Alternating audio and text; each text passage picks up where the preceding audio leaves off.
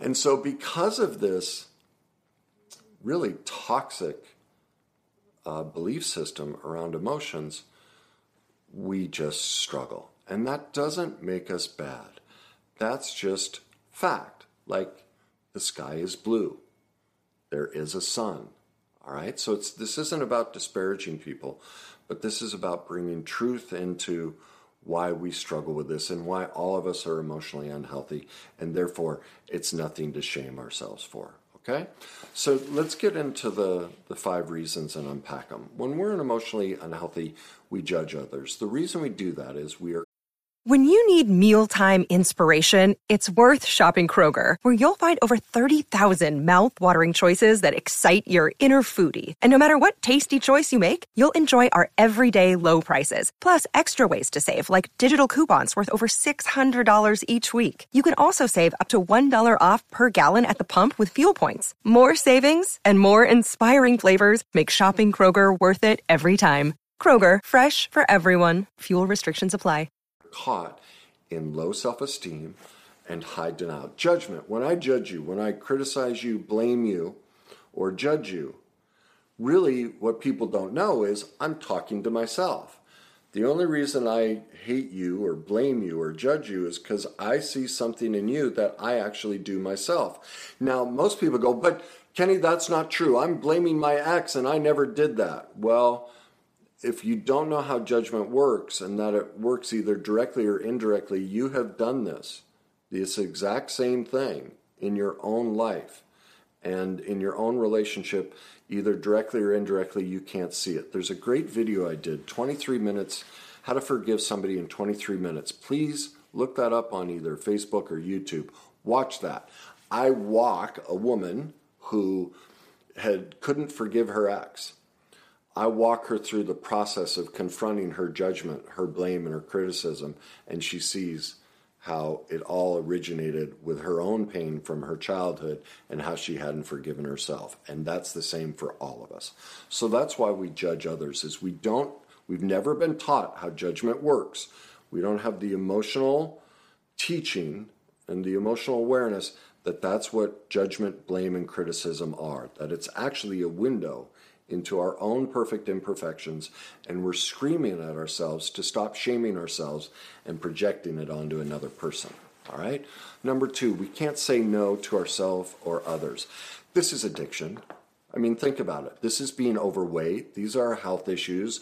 These are, our procrastination. We can't say no to ourselves. The feeling comes up and we're like, no, I don't want to deal with the feeling. So I can't say no to the date, whatever it is. I can't say no to you. I can't say no to helping others. So we give ourselves away. We deplete ourselves. Why do relationships end? Think of it. Everyone ends going, I did this for them and this for them and this for them, and they never gave me this. Well, what does that mean? That means all those things we did, all that giving we did, none of it was authentic. It was meant to manipulate this. We wanted this from them. That's not emotionally stable. But we don't know that. We haven't taught, wait a minute, before you say yes to anything, you have to ask yourself, am I ever going to bring this up in the future?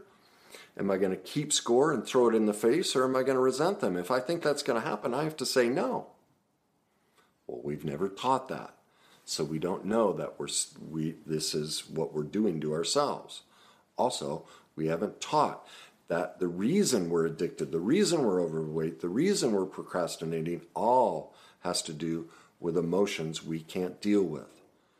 So that's number 2. Number 3, fear runs through our life and we justify it. Well, look at the world right now. It's being run by fear. Fear is always one of 3 things. It's either the fear of rejection, the fear of inadequacy, or the fear of powerlessness.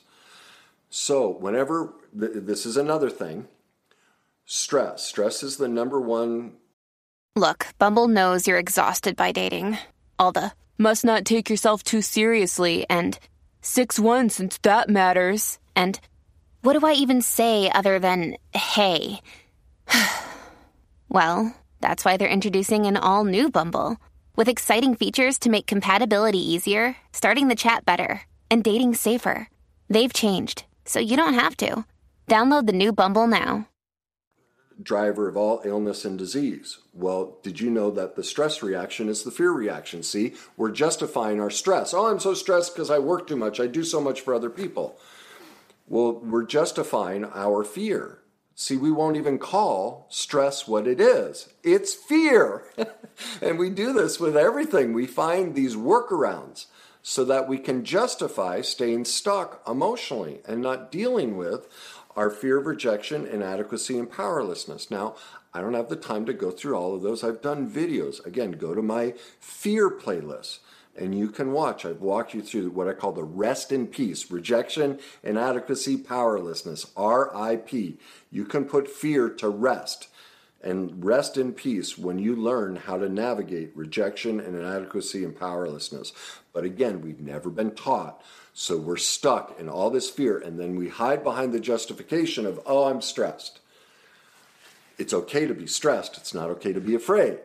Well, when we gain emotional mastery, when we start teaching all of this stuff, we'll stop calling it stress. We will start calling it fear, because that's what it is.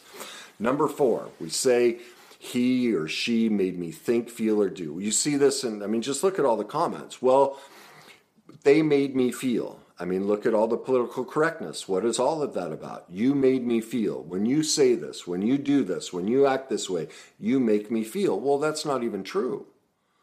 We get to decide how we feel about something. That's our choice.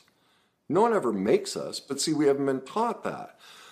That's, codependence 101. Now, in everyone's defense, codependency really, the concept and the understanding of codependency is really about 50 years old. So again, don't shame ourselves for being emotionally unhealthy.